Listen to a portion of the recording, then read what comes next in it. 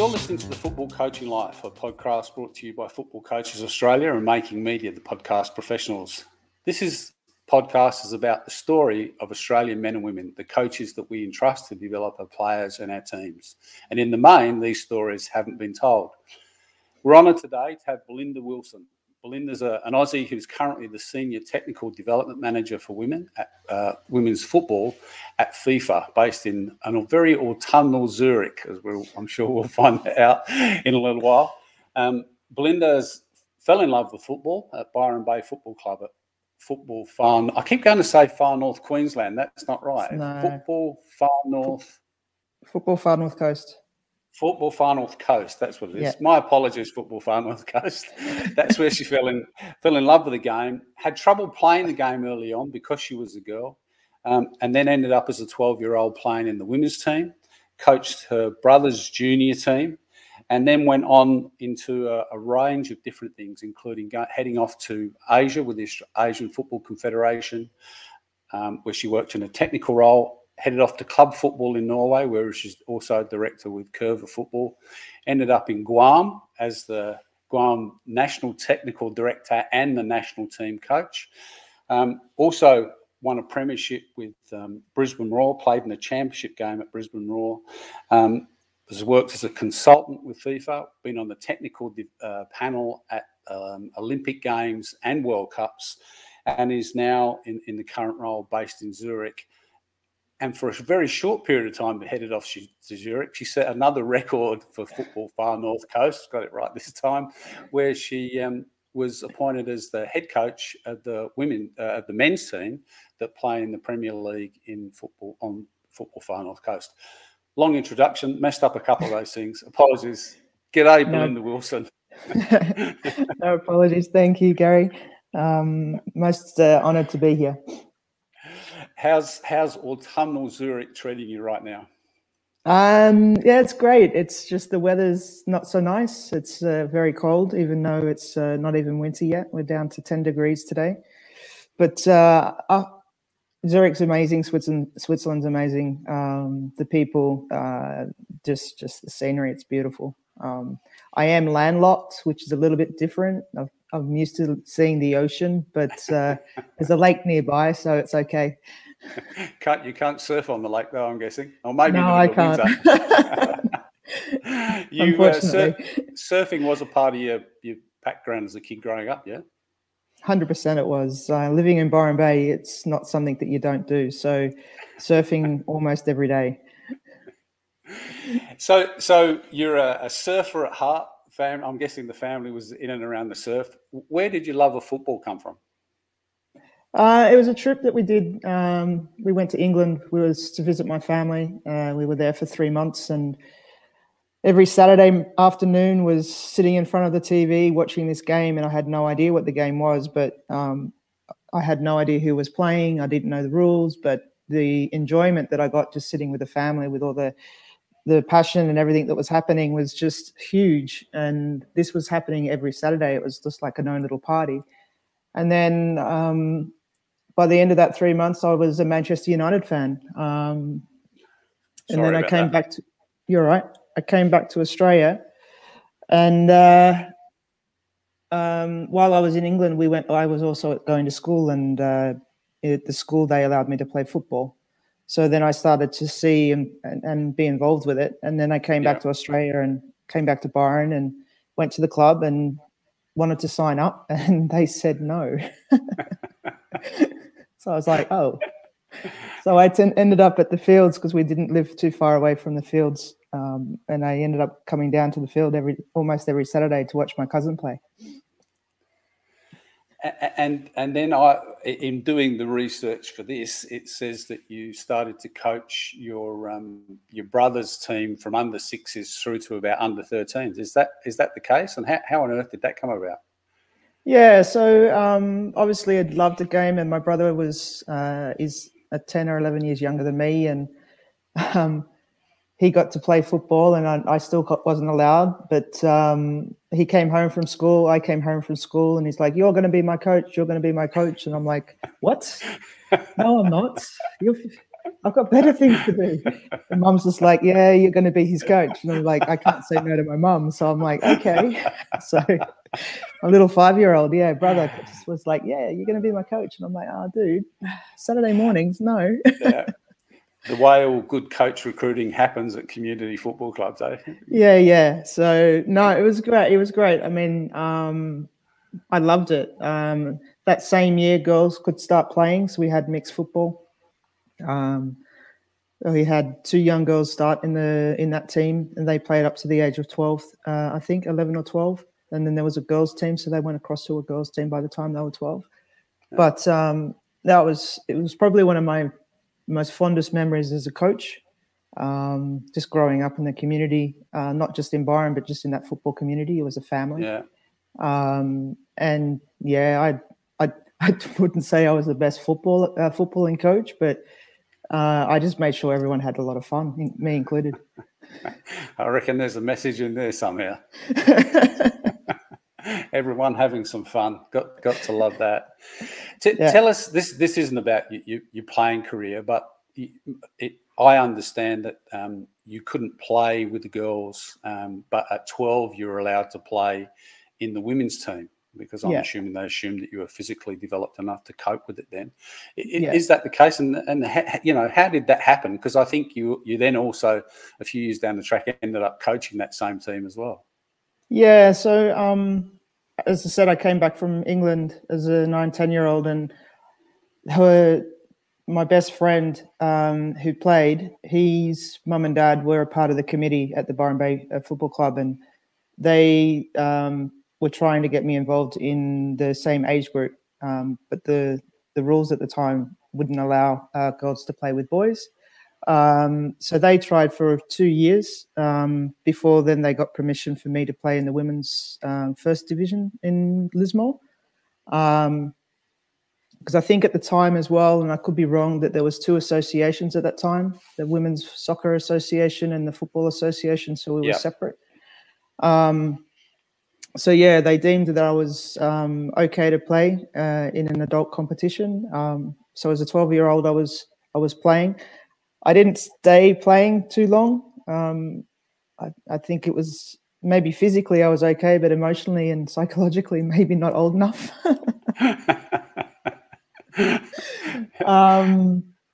But I think I played for maybe 2 seasons, and then was like, no, I'm not enjoying it.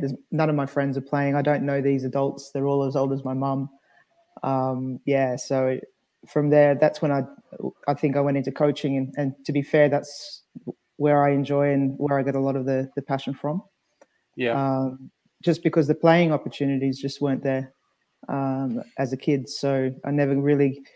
I've fallen in love with the game, but as a player, I don't see the game as a player. I see the game as a coach. Has that been a part of what's driven you on to make sure there's more opportunities for women and girls? I think so. I keep going back and go, how come I followed this path? And I think it's because it's just, there's 2 words I always use, and it's access and opportunity. And as a kid, I didn't have the opportunity, and I definitely didn't have the access, but I did have the opportunity and the access to coaching by the time I was 15, 16 years old. So I think it's about how do you create better pathways, better introductions, and just seeing that there's opportunities for anybody who wants to participate in anything. I'm fortunate where I've been able to drive a career out of it, but I think everything that I do is more about how do you provide a better access, how do you provide better opportunities, and when you're on that path, how do you develop that? How do you create a proper development? You look at player development in age groups, they've got from 6s all the way through to senior age groups. But in women's football, that doesn't exist in many countries. You've got age groups, and really key age groups in development that are missing. So as a coach, as a female coach, if you're involved in the women's game, you miss that same important pathway as a coach, because they don't exist in the pathway to coach. So you go from grassroots football to senior football. You don't go through a youth pathway. Or you'll go from under 13s to under 17s, because nothing in the middle. And then there's specific, in my opinion, key areas as a coach that you need to also develop through those age groups. Yeah. You are still young if we cut you in half and count the rings, because that's how you work out how old coaches are, apparently. You're young in years and very wise. You must have been coaching for 25 years. Yeah, it will be. That's a lot of coaching experience, and maybe that's a significant part of why you're in the current role that you're in. Can you explain to us, because most people sitting here, including me, are not really going to know what the Senior Technical Development Manager for women's football at FIFA does. What does that mean for you on a day-to-day basis? Lots of meetings. No. Basically, my role is to help develop development programs to develop the game. So from a coaching path, from coaching programs to player programs, to development, like we've got league development, women's football campaign, which is a grassroots participation program. And then obviously outside of that, looking at ways of how we can help the game grow technically, and what sort of support is needed and required in and around member associations to enable that to happen. I'm working on 2 really big projects at the moment, which are still in the concept phase and pilot phase, where we're directly working with member associations, national team coaches, and looking at ensuring that they have the knowledge and the capacity to be able to prepare their national teams to the level of what is required today in the women's game. So basically my role is to have that input to influence technical development within the women's game from a global perspective. And we ensure that all our programs are available to all 211 member associations. Yeah, that's wonderful. And look, congratulations. I think we here in Australia we can be. There are plenty of people that are Euro snobs, as they call them, saying football in Europe is like the bee's knees. So to think that we've got, and most of it is, to think that we've got an Aussie sitting in such a key role for football and women's football is just remarkable. So congratulations and all power to you, Belinda. Thank you. I mean, I don't see it. I just see it as a role that is an opportunity, and then getting the ability to then have some influence on how you can create change is one of the main reasons why I accepted the role. And I think being here, you do have that influence. And if I've got that opportunity that I can help someone else like myself be here and take over and do a better job than me, then I'll be happy for that handover to happen. It's just showing that someone from Australia, we're a young footballing nation. If you drive yourself, you can actually be wherever you want to be. Yeah, and I know that you've used that influence. Well, I think you've had that influence when you were working in Guam as a national TD and national coach there. I think you helped Carl Dodd in the game. Yeah. There's a few Aussies now that I've brought into the game. But no, it's good. It's just opening doors, and then it's not just opening a door for your mate, but you've got to open doors and create that opportunity. And once you're in there, you've got to do the work. And if you do the work, things will happen. So I think there's a lot of people in Australia that can and should be doing other stuff outside the country and could be in decision-making roles, not only for football in Australia, but for the region. And obviously from a global perspective, I can tell you there's a few more Aussies here in Zurich. I'm starting to meet them. That's good. We've got people like Ange Postecoglou at Celtic. We've got Tanya Oxley now at Chelsea. So there are people coaching in Europe, which is fantastic news. Do you think the stocks of Australian coaches are? Well, sorry. Let me rephrase the question. We spoke to Michael Varkanis on the show a couple of weeks ago, who's obviously assistant men's coach with Greece. His opinion was, he was quite categoric that, you know, there's lots of good coaches, men and women coaches in Australia that could hold down full-time jobs in Europe. Yep. That's where he believes the quality of Australian coaches. Do you think that's a fair statement? 100%. I think the education that we have in Australia from a footballing sense is quite good when you compare it across the region and when you compare it globally. And then you look at the likes of Tanya, you look at the likes of Ange, you look at other coaches that are currently having coaching roles, whether they're support coaching roles or the head coach.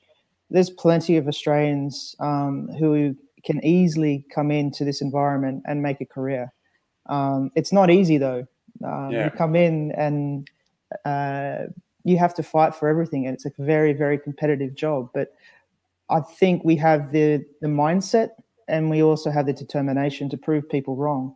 And I think from an educational and an experience perspective, if we've got some top Australian coaches out there in the NPL land that can't crack it in the A-League because that opportunity hasn't come about, going overseas is an opportunity to grow and develop, to maybe come back with that experience and with a bit of reputation behind you to get back into the A-League or back into Australian football.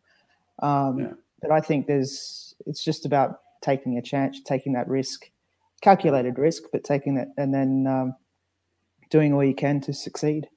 And I think, you know, if you want to be a full-time coach, essentially that means you've got to be prepared for a lifestyle that requires you to travel, whether that's around Australia or around Australia and Asia or Australia and Europe or the world, don't you? It's just part of the gig.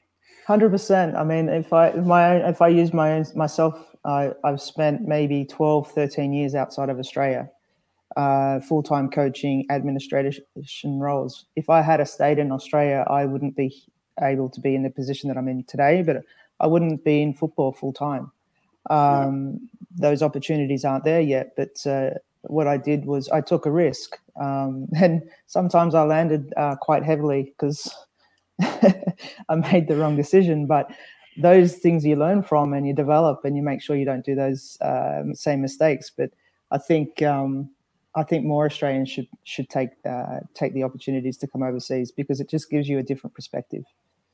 So how should they do that? How does your an Australian male or female coach that maybe is working in NPL land, maybe they're an assistant coach in the W League or the A League, how would they go about that? Is there a recognised pathway of doing that, or is it just about knocking on doors? I think that there's a recognised pathway emerging, like with agents and stuff who can open the door for you. But I don't think it's truly that one way to go about and do things. I keep going back to in terms of the network. I mean, I had a network in Australia that gave me the opportunity for my first move to go overseas. It was them that brought that opportunity to me. Yeah. And then when I was overseas, I obviously was in an environment where my network grew globally. And being in various tournaments and seeing the same people, talking to different people, created more opportunities and more networks. And then just through that network, I was hearing about opportunities, and that's where I was starting to apply for different roles. And some I got, some I didn't. But I think for me, that's what I used. It was very indirect. It wasn't clear. It wasn't, I'm going to go and do this job so I can go and do this job so I can go and do that job. It was just, here's an opportunity. It's interesting. It's challenging. I'll see. It's not coaching, but it's still in football. So, I mean, that's how I did it. But I think that's starting to change just because there's starting to become more and more opportunities. I think networking is key. But now I think with the agents that are involved in the game from a coaching perspective, that's also one way, but it's one that I've never used. Yeah. No need. Just jet setting around the world because you're good at what you do. Belinda, can I ask, obviously I'm going to guess that you coached in the early part of your career for a fair while without a formal coaching qualification. Is that the case? And then following on from that, how did you get into that formal coach education process? And has that all been in Australia? I did my first coaching badge at 16. Wow. Through the club, they gave me my junior license. Then I went on and did my youth. And at the time, it was the state license. And then I did my B and A license in Australia. I'm now looking at doing my UEFA. Whilst I'm living in Europe, I think it's a good opportunity for me to just compare. Yeah. And then obviously learn the little golden nuggets that you do when you go back and redo it all again.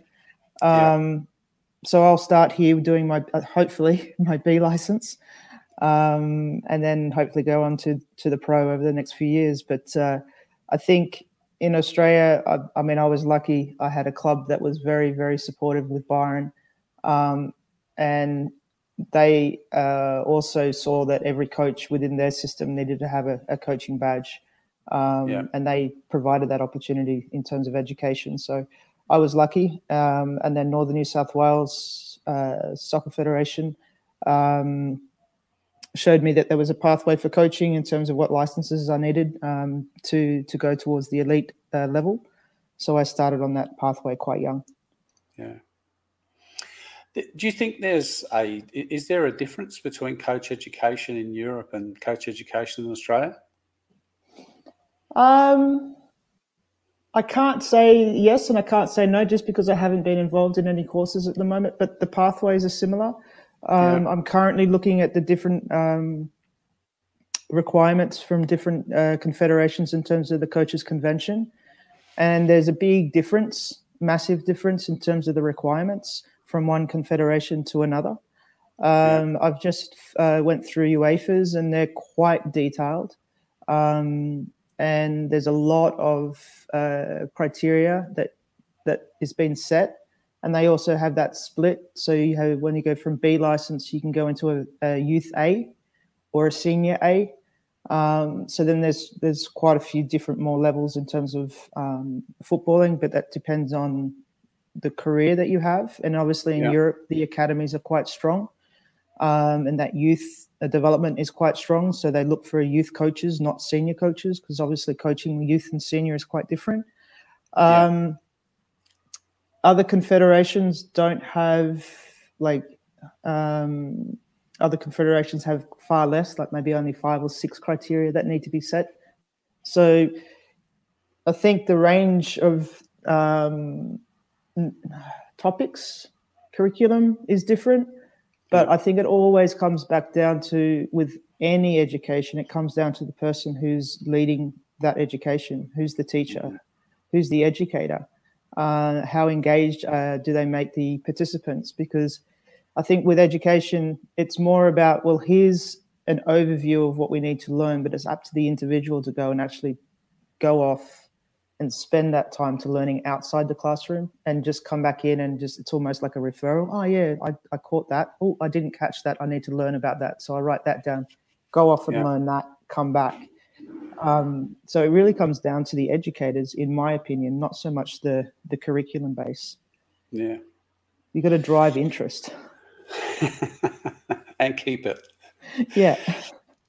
As a coach, which coaches have had the most influence on you? Oh, that's a really tough question. Thank you.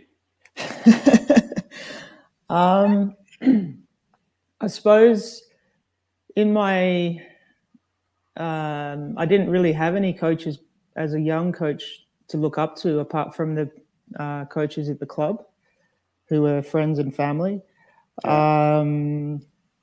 I suppose a coach back home, Peter Ware. He was on the men's side. He was also a coach for the under-16 Northern New South Wales team. He lived in Bangalore. I looked up to him, and he really helped me cross from men's boys football to women's football in terms of elite. He got me onto the elite pathway. I'd say Tom Samani had a really big influence, just because at the time he was the coach of the Matildas, and especially when I was in Asia, I would see him a lot at the different tournaments and watch the girls play. And then I'd have to look at and I know you're not going to like this, Gary, but Sir Alex. I can't go past Sir Alex. Everyone loved Manchester United when Sir Alex was in charge. Yeah, I still like Man United. I know they're going through a tough time, but no, I think Sir Alex probably had he probably helped me develop more of the style I was looking for to play once I understood what was required in terms of how you get your team to play a certain way. And then I think from the women's side, it was strange because the only coach that I knew and really helped me as a kid, especially when I was going into the Northern New South Wales representative sides, was Connie Selby. She was always invited to camps, and she was always there helping me. And she was the only other female coach in Australia that I knew at the time. And then the other coaches would be like Hope Powell and Vera, who I met while I was at the 2007 World Cup. And they have been influential throughout my career. And Tina Tyne, who's the German coach who won the World Cup in 2003, was also another coach that I met. In 2007, I think it was just, for me, it was incredible because all of a sudden I'm sitting in a room full of female coaches who have really marked a spot on the development of the game up until then, and some of them are continuing to do so. Some of them are still either in coach education roles or still coaching national teams or club football. So that was the first time I really saw like more than one female coach in one room, and it was just crazy. For me, I was just like, oh my God, I shouldn't be here, but I am, and I'm loving it. I love that. I love that. Good on you. So tell me then, what is coaching? Oh, coaching. It's a journey full of ups and downs, and I think you, as a coach, you belong to a family, and that's a family within the coaching fraternity, but it's also a family within the club that you're at. That club becomes a part of your family, and then obviously the team that you have, becomes a really tight-knit family. And I think it's as a coach, you have certain responsibilities where you're not only teaching the footballing sense, but you're helping guide and develop values. And I think that's coaching. It's teaching the technical, the tactical, the physical, but in essence, it's teaching people to have really nice values and strong values. And I think and the way I work, it's more family orientated. So it's always that community. Let's bring everyone together, and that's what a coach can do. Yeah, no, I like that a lot. You not long before heading to Zurich, a few months before, you were appointed as the men's coach at Byron Bay Football Club, who play in the local Premier League up there. How was that? That's I think it says you're the first female to be appointed as to that role in FFNC. I'm going to guess well that probably it's easier than trying to remember what it stands for. But I just keep wanting adding Queensland to the end of it, and I know that's really going to offend some people. Don't. So I'll please leave that don't. off. We live below the border. What was I talking about? Oh yes. A woman coaching a men's Premier League team would have appeared to be impossible 5 years ago, maybe. It's you did it for a period of time before heading off to Zurich. How was that experience? Is it any different? Or is that a mindset thing? How did you cope with that? Yeah, I think I was surprised that it became big news that I was the first female to be appointed, and I was like, oh, it's not about being a female; it's about just being a coach who has the experience and the qualifications to enable to coach at that level. At the beginning, I thought for me, it was a full circle. Like I started at the club, and now I was able to coach the first team in the men's side. And funnily enough, some of those boys I was coaching when they were 6 or 7 years old. So it was literally full circle. What goes around comes around. Yeah. But I also think that helped because they'd already been coached by a female. So, and they knew me, and they're the ones that came in and got me to come and coach. The club was really, really supportive, and they didn't see the gender being an issue. I remember my first training session where we were doing some trials for the first team and the championship team, and we had like 60 guys turn up.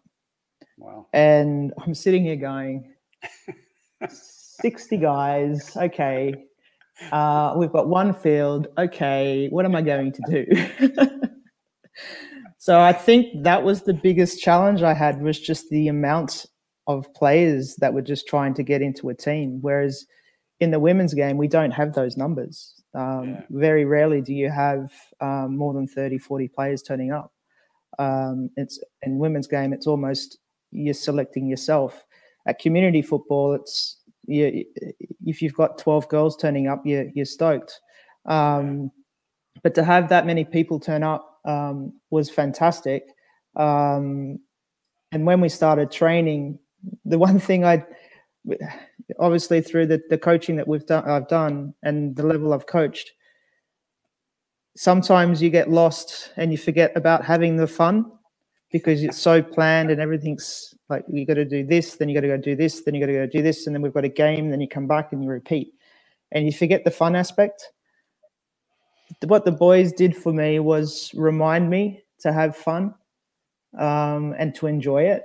And I think we had a difficult season because it was COVID. I think we trained in isolation for half the season. So coming up with drills where you couldn't defend and or you couldn't tackle or anything like that was a little bit strange and frustrating for everybody. But what happened during that season was we became a family and a strong family. And then the football that we were playing at that, like, and with all due respect, it's community football. Yeah. But the level of football that was being played was quite high. And when I look back, and I still want to give back to the region because the region has done so much for me. I think the biggest thing in rural Australia in terms of football is we need to do more around coach education. It's the biggest gap that we have for grassroots and youth football. Because every time I kept seeing the opposition play or even watching the club at club football, watching the kids train, I'm just like, we've got to do better with coach education. And the whole time that we were there, I know it was COVID, but there was no access to coach ed. And for me, that's a crime because you're not offering anyone an out. You're not offering anyone to improve. You're not providing any more knowledge. And that needs to change. I think access to coach education in metropolitan areas is easy, but in the rural areas, it's not so easy. Yeah.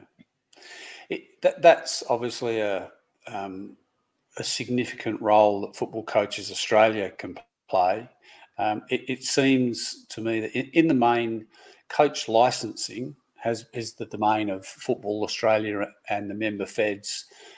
Ongoing education, how coaches get better. It's a bit like putting an 18-year-old through a driver's license. You get a license, you get access to the road. It doesn't make you a great driver. And 100%. We all know that you've said here, you learn how to make the right decisions by making the wrong decisions along the way. That's it.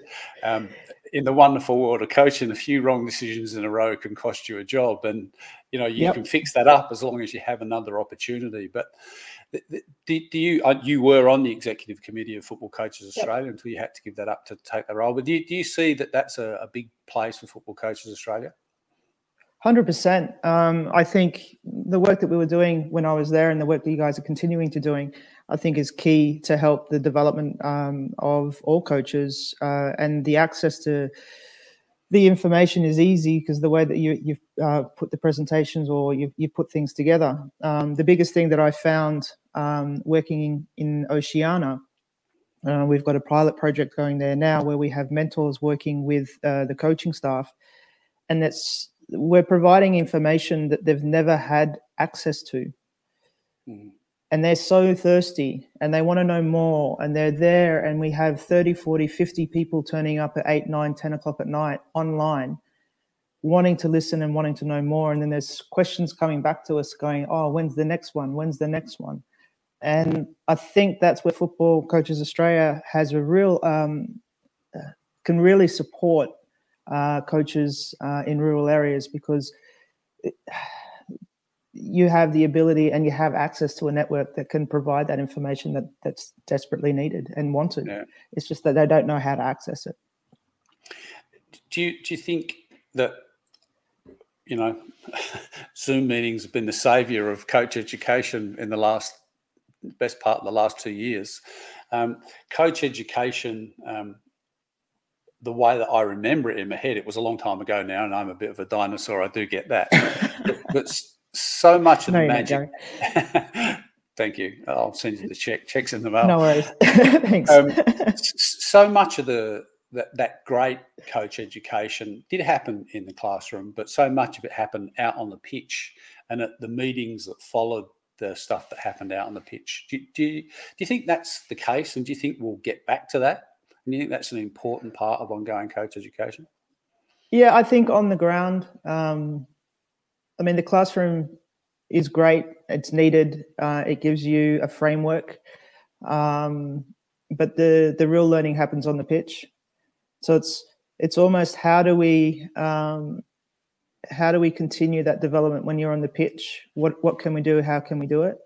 And I suppose it's more being creative in terms of what can we do. I think being mic'd up, having the video and watching it, and then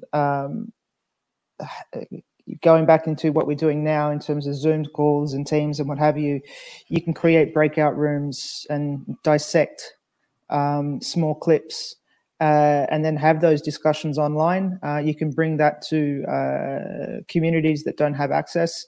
I think there's a hybrid approach, and I think what we've learned through COVID, yes, it's been disruptive. Yes, it hasn't been all that pretty in terms of how do you do the practical aspect. But I think by being creative, and most coaches that I know are very creative, they're people who find solutions.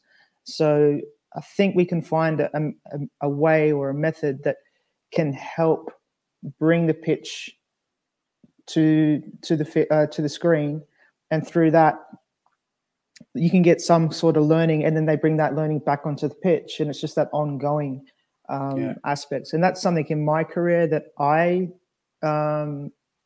really missed, was to have someone or to have people to actually engage with, to challenge thinking.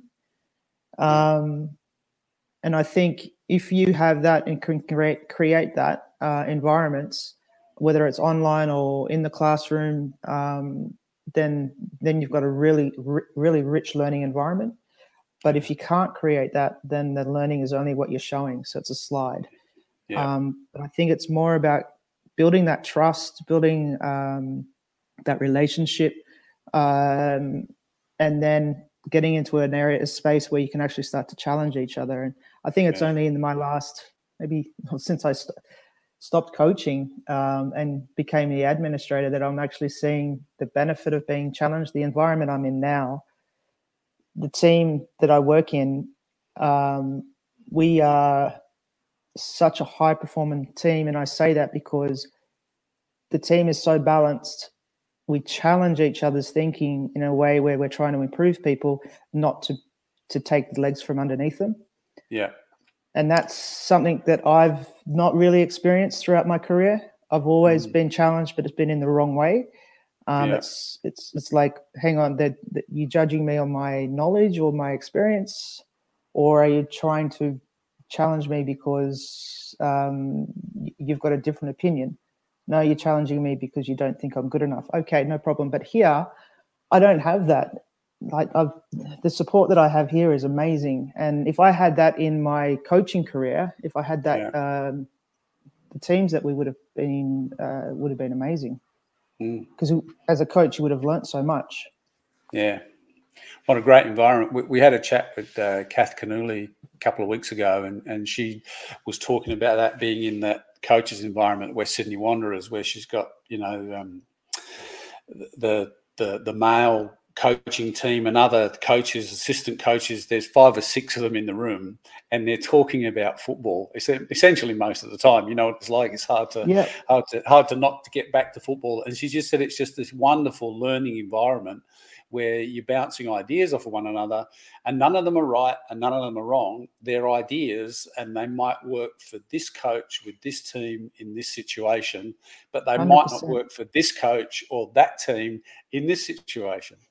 So, yeah, look, I like that. I like that a lot. Yeah. You're listening to The Football Coaching Life, a podcast brought to you by Football Coaches Australia and Making Media, the podcast professionals. Today's guest is Belinda Wilson, who's, I have to read this every time, Senior Technical Development Manager, Women's Football in FIFA, who's just sharing her love of football and a wonderful football wisdom with us today.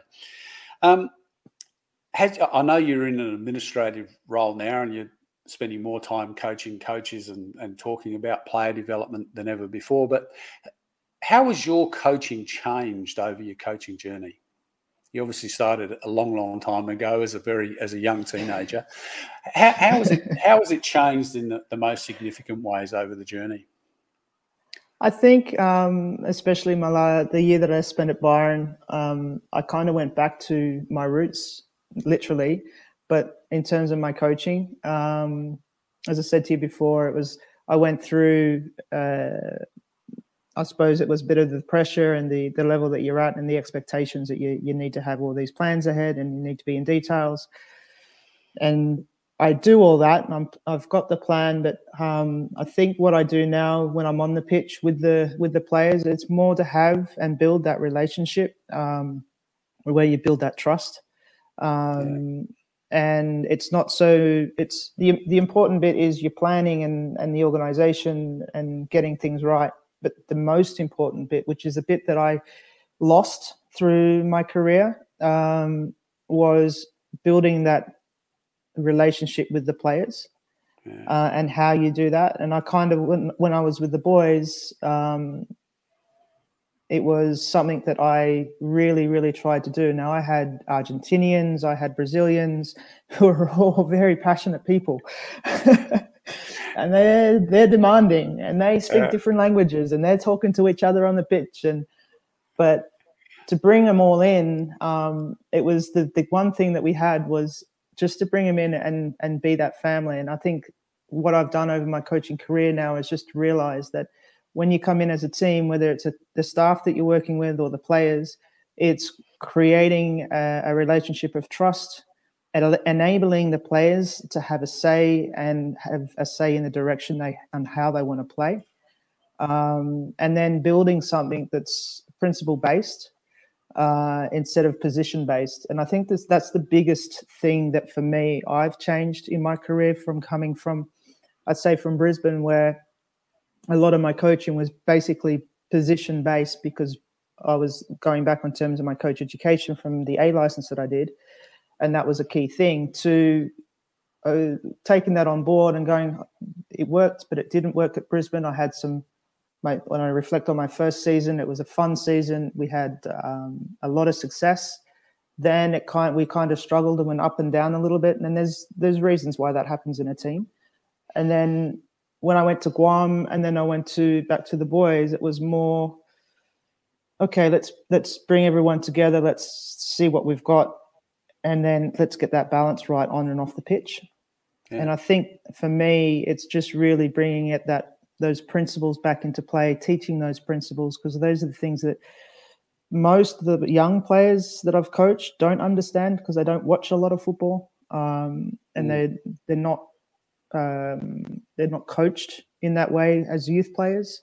Yeah. And I think for me, it's all about providing those principles within the coaching session, and then bringing that balance of fun, in the fun element, so that everyone goes home with a smile on their face. And I think that's the most important part. And I think that's the biggest thing that's changed. I like that a lot. That's good. Good on you, coach. Like that. Thanks, mate. So tell me, Belinda, why do you do it? Why do you coach? I love it. I can't give you one reason. I just enjoy it. I think I enjoy the challenge. I'm a problem solver. I think if you talk to a lot of my friends and my family, they just say I seek challenges. And I see football as a challenge. I see the game as a challenge. I see how can we improve? How can we beat that opponent? I remember having a conversation with one of the Matilda coaches a couple of years ago, and we just lost to Sydney FC it was in the last group stage, the league game, and I was so disappointed. And she goes, "What's wrong?" She goes, "Are you disappointed because you lost?" And I said, "No, I'm disappointed, but I'm lost." But I'm not disappointed I'm lost. I'm disappointed I can't play them again because I got to wait another 12 months before I can play them again. And I want to solve the problem that we had in that game, and I can't because I can't play them again. Yeah. So I think that's why I love coaching, because I just love to solve a problem. Yeah. Oh, I like that. Yeah, but I just love it. I mean, where else do you get to go out and enjoy a fun game of football or a fun game with 22 other people? I mean, you just jump on the field, and it doesn't matter where you're at, what language you speak, and you can just play, and everyone enjoys it. So I think that's why I like it. The international language. Yeah, exactly. It's got me through all the different countries that I've been in. And pays a bill or two. That's always good. It's helped pay a bill or two. Yes. Hey, listen. I know you're now well entrenched in FIFA, and I can't imagine you have too many hours to be outside of this. But have any of coaches from other sports influenced you in any way? Have you taken anything from other invasion type sports, and any learnings or things that you've picked up along the journey? To be honest, no, because I really haven't had the opportunity to, which is something that we now, in terms of what I do now, is I really look into. So I've been speaking to a volleyball coach who's now an educator. I've reached out to the rugby union coaches as well, just to see more so the methodology in terms of the coaching, understand what they're doing, understand the mindset, understand how they bring teams together. But it's more what I'm finding when I speak to these guys, it's not so much the technical, tactical aspects, it's creating that environment. So how do you create that learning environment within the classroom, within a Zoom, within the field? It's not so much the game itself, teaching the game, because obviously the different codes have different ways of playing different sports. But the essence is, how do you create that environment for learning, and what's the best? So by talking to these different educators from different sports, that's what I'm getting now. And I wish I had that throughout my coaching career. But I was football. I was just locked on football. So is that more in the leadership and culture space, really? Yeah. How they're making that work. Yeah, especially in the culture stuff. Leadership is always there, but in terms of building the right culture, and I go back on terms of it all starts with values. Yeah. So it's value driven, everything that we do, and then the foundations is values, and we build everything off. And I think everyone I've spoken to in the high performance area, it's very similar. Like people in England, people in Germany, it's like this is the key area. If we get this right, then everything else is built pretty easily. No, that's good. You've coached around the world now, been at home, into Asia, back home again, Norway, back again. And I'm sure there's plenty of ups and downs in the way that living away from family. How important is developing resilience been for you on your journey? It's probably been one of the most important things that I've had to do. Being away, and especially, I suppose, even more so now. Whereas before, when I've gone overseas, it's easy to come home. I buy a ticket whenever I want. I organise time off, and I can come back home to Australia. But this year, I remember when I was leaving, I was very apprehensive about leaving, and it wasn't because I was moving to a different country, different job. It was I didn't know when I was going to be able to come home because of the COVID situation. So I think resilience is one of the key things as a coach, as a player, anybody really needs to develop because it does become very tough when you're isolated. It does become, you do have moments where you go, why did I do that? Why did I make this decision? Why am I here? And then you have days where you're absolutely loving it and don't care. But to have, to be resilient is, for me, has obviously I've developed that over the years, but I wouldn't be able to be here today if I didn't have that, because I still don't know when I can come home. Yeah, I'm still trying to see what happens in New South Wales if the government's actually going to allow me to come home. They're talking about it. Hey, Melbourne's we're just out of 268 days of lockdown. Yeah. It's today's our first day of freedom. Well done. Congrats. Why are you talking to me then, Gary? You should be out. It's Friday night. Commitments. No, I did catch up with my old mate Ernie Merrick and his wife for lunch and a cup of coffee today. Nice. So that was nice. First time I've had coffee and a piece of china for about 18 months. Wow. So it was good. We're on the downhill run here, Belinda. A couple of questions to go. So right now, what does success for you look like? Sorry, what was that? I missed that one. What does success look like? Oh, a smile on your face. My face. Yeah. Success. I think success for me, it's the small things. People say, "Oh, you're really successful." I look at myself and say, "Well, no, I'm not successful. I'm still on that journey, and I'm still trying to find different successes in different areas." So, success for me, in terms of the role that I'm at, is ensuring that there's more opportunities and more access to the game from a playing perspective, coaching perspective, administration perspective, making sure that there's pathways available for further development and growth. I think within the game, from both the men's and women's, I think we have so much success or different success stories out there. You look at your own success, it's like, what can I do and how can I do that better?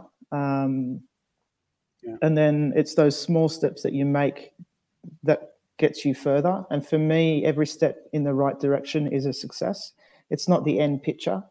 It's how you got there. And it's those steps in between, I think for me, provides that success. And if I look at the jobs that I'm doing now and the projects that I'm working on now, I think if I can have member associations have annual programs set for their national teams, where they've got their girls coming in on a regular basis, they've got their girls playing in regular competitions domestically or in foreign leagues, then this project is a success, but it's only one small part of the whole success.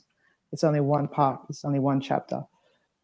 But if everyone's doing their job right, then that one chapter that I'm working on and my colleagues are working on something over here, it builds that broader picture, that broader game, and then the game becomes really successful. So yeah, Gary, it's not an easy question to ask. I think for me, it's just the small steps that I make towards creating for that 9-year-old girl to be able to play football. I like that a lot. And we always ask the tough questions on here, Belinda. That's why they pay me the big bucks. And if you believe that, I've got a second-hand car for sale. Can you get it to Zurich? Is it a right-hand drive? Yeah. So let's come back to your coaching career briefly for a minute. So tell me, do you coach the FIFA administrators? Do they play in like a community comp? Are you the coach? Are you the playing coach of that team? Or? It's funny because we do have a teams here, boys and girls team called FIFA United. And I think that's very funny because if you break it down just to 2 letters, it's quite funny, but I won't go there. But I was asked recently because the coaches of the girls teams, he broke his collarbone and then they didn't have a coach. So that one of our new colleagues who's just joined the team, Arbaneta, she's like, Belinda, you're coaching. I said, sorry. She goes, we need a coach. And I'm like, I don't have time to coach. She goes, no. And then she gave me this sob story about the coach who broke his collarbone, and we've got a bunch of girls who just want to play and don't have a coach. So whenever anyone gives me a sob story, I can't say no. So I've started coaching, I think 2-3 weeks ago, just the FIFA United girls. And apparently we've got a game next month against UEFA. And I'm like, really? Can I get more than 3 girls turning up for training then? Is that an away leg? Do away goals still count double in those games? Or? I don't think so. They squashed it. UEFA squashed the away goal. Oh, it's good to see you back doing what you really love, coaching players. Yeah. No, it's actually a lot of fun. There's obviously you come to FIFA and you think there's a lot of people who play football, but then you realize no, there's some people who have played and they've had a really good playing career and now in the administration, and they come and join, but there's also a lot of them who are just first timers. Yeah. And it's just a really good mix. So I'm still trying to coach first timers and superstars. So nothing's changed. That's it. You were not going to get too carried away with yourself then. That's good. No. All right. Final question for you today. If you had one piece of wisdom that you could share with coaches, what would that be? Ooh. Don't be afraid to take a risk, whether that's, I think, from a coaching perspective, if you think you've got something that will unlock, but it's a risk, don't be afraid to take it. I think go out there and challenge yourself to see what you can be, who you are as a person, but also as a coach. I think that's what coaching can also provide you, is you actually find out who you are as a person, because you can be involved in moments that bring out either the best or the worst of you. So I think it's just take the opportunity and just take a risk. The worst thing that can happen is that you start where you end up where you started, and sometimes that's not a bad place to be. For everything that I do, I keep going back and I say, well, if it doesn't work out here, I can always go back home to Byron, pick up my surfboard and go for a surf. I'm happy about that. Because if that's the worst that can happen to me, that's the worst that can happen. I love it. What a wonderful place to finish. Belinda Wilson, Senior Technical Development Manager, Women's Football at FIFA. Thank you very much. Appreciate you getting up early in the morning to talk to us, and just love your wisdom. You've got a wealth of football knowledge in that head of yours, and you're doing wonderful things for football and women's football in particular across in autumnal Zurich. So keep up the great work, Belinda. Thanks very much, Gary. Thanks for having me. It's been a pleasure. You've been listening to The Football Coaching Life, a podcast brought to you by Football Coaches Australia and Making Media, the podcast professionals. If you've enjoyed today's podcast, go to Football Coaches footballcoachesoz.org.au. Buy a membership, renew membership, just find out more about us as an organisation. I'll try and get some common sense more than I can offer you. You have a great day.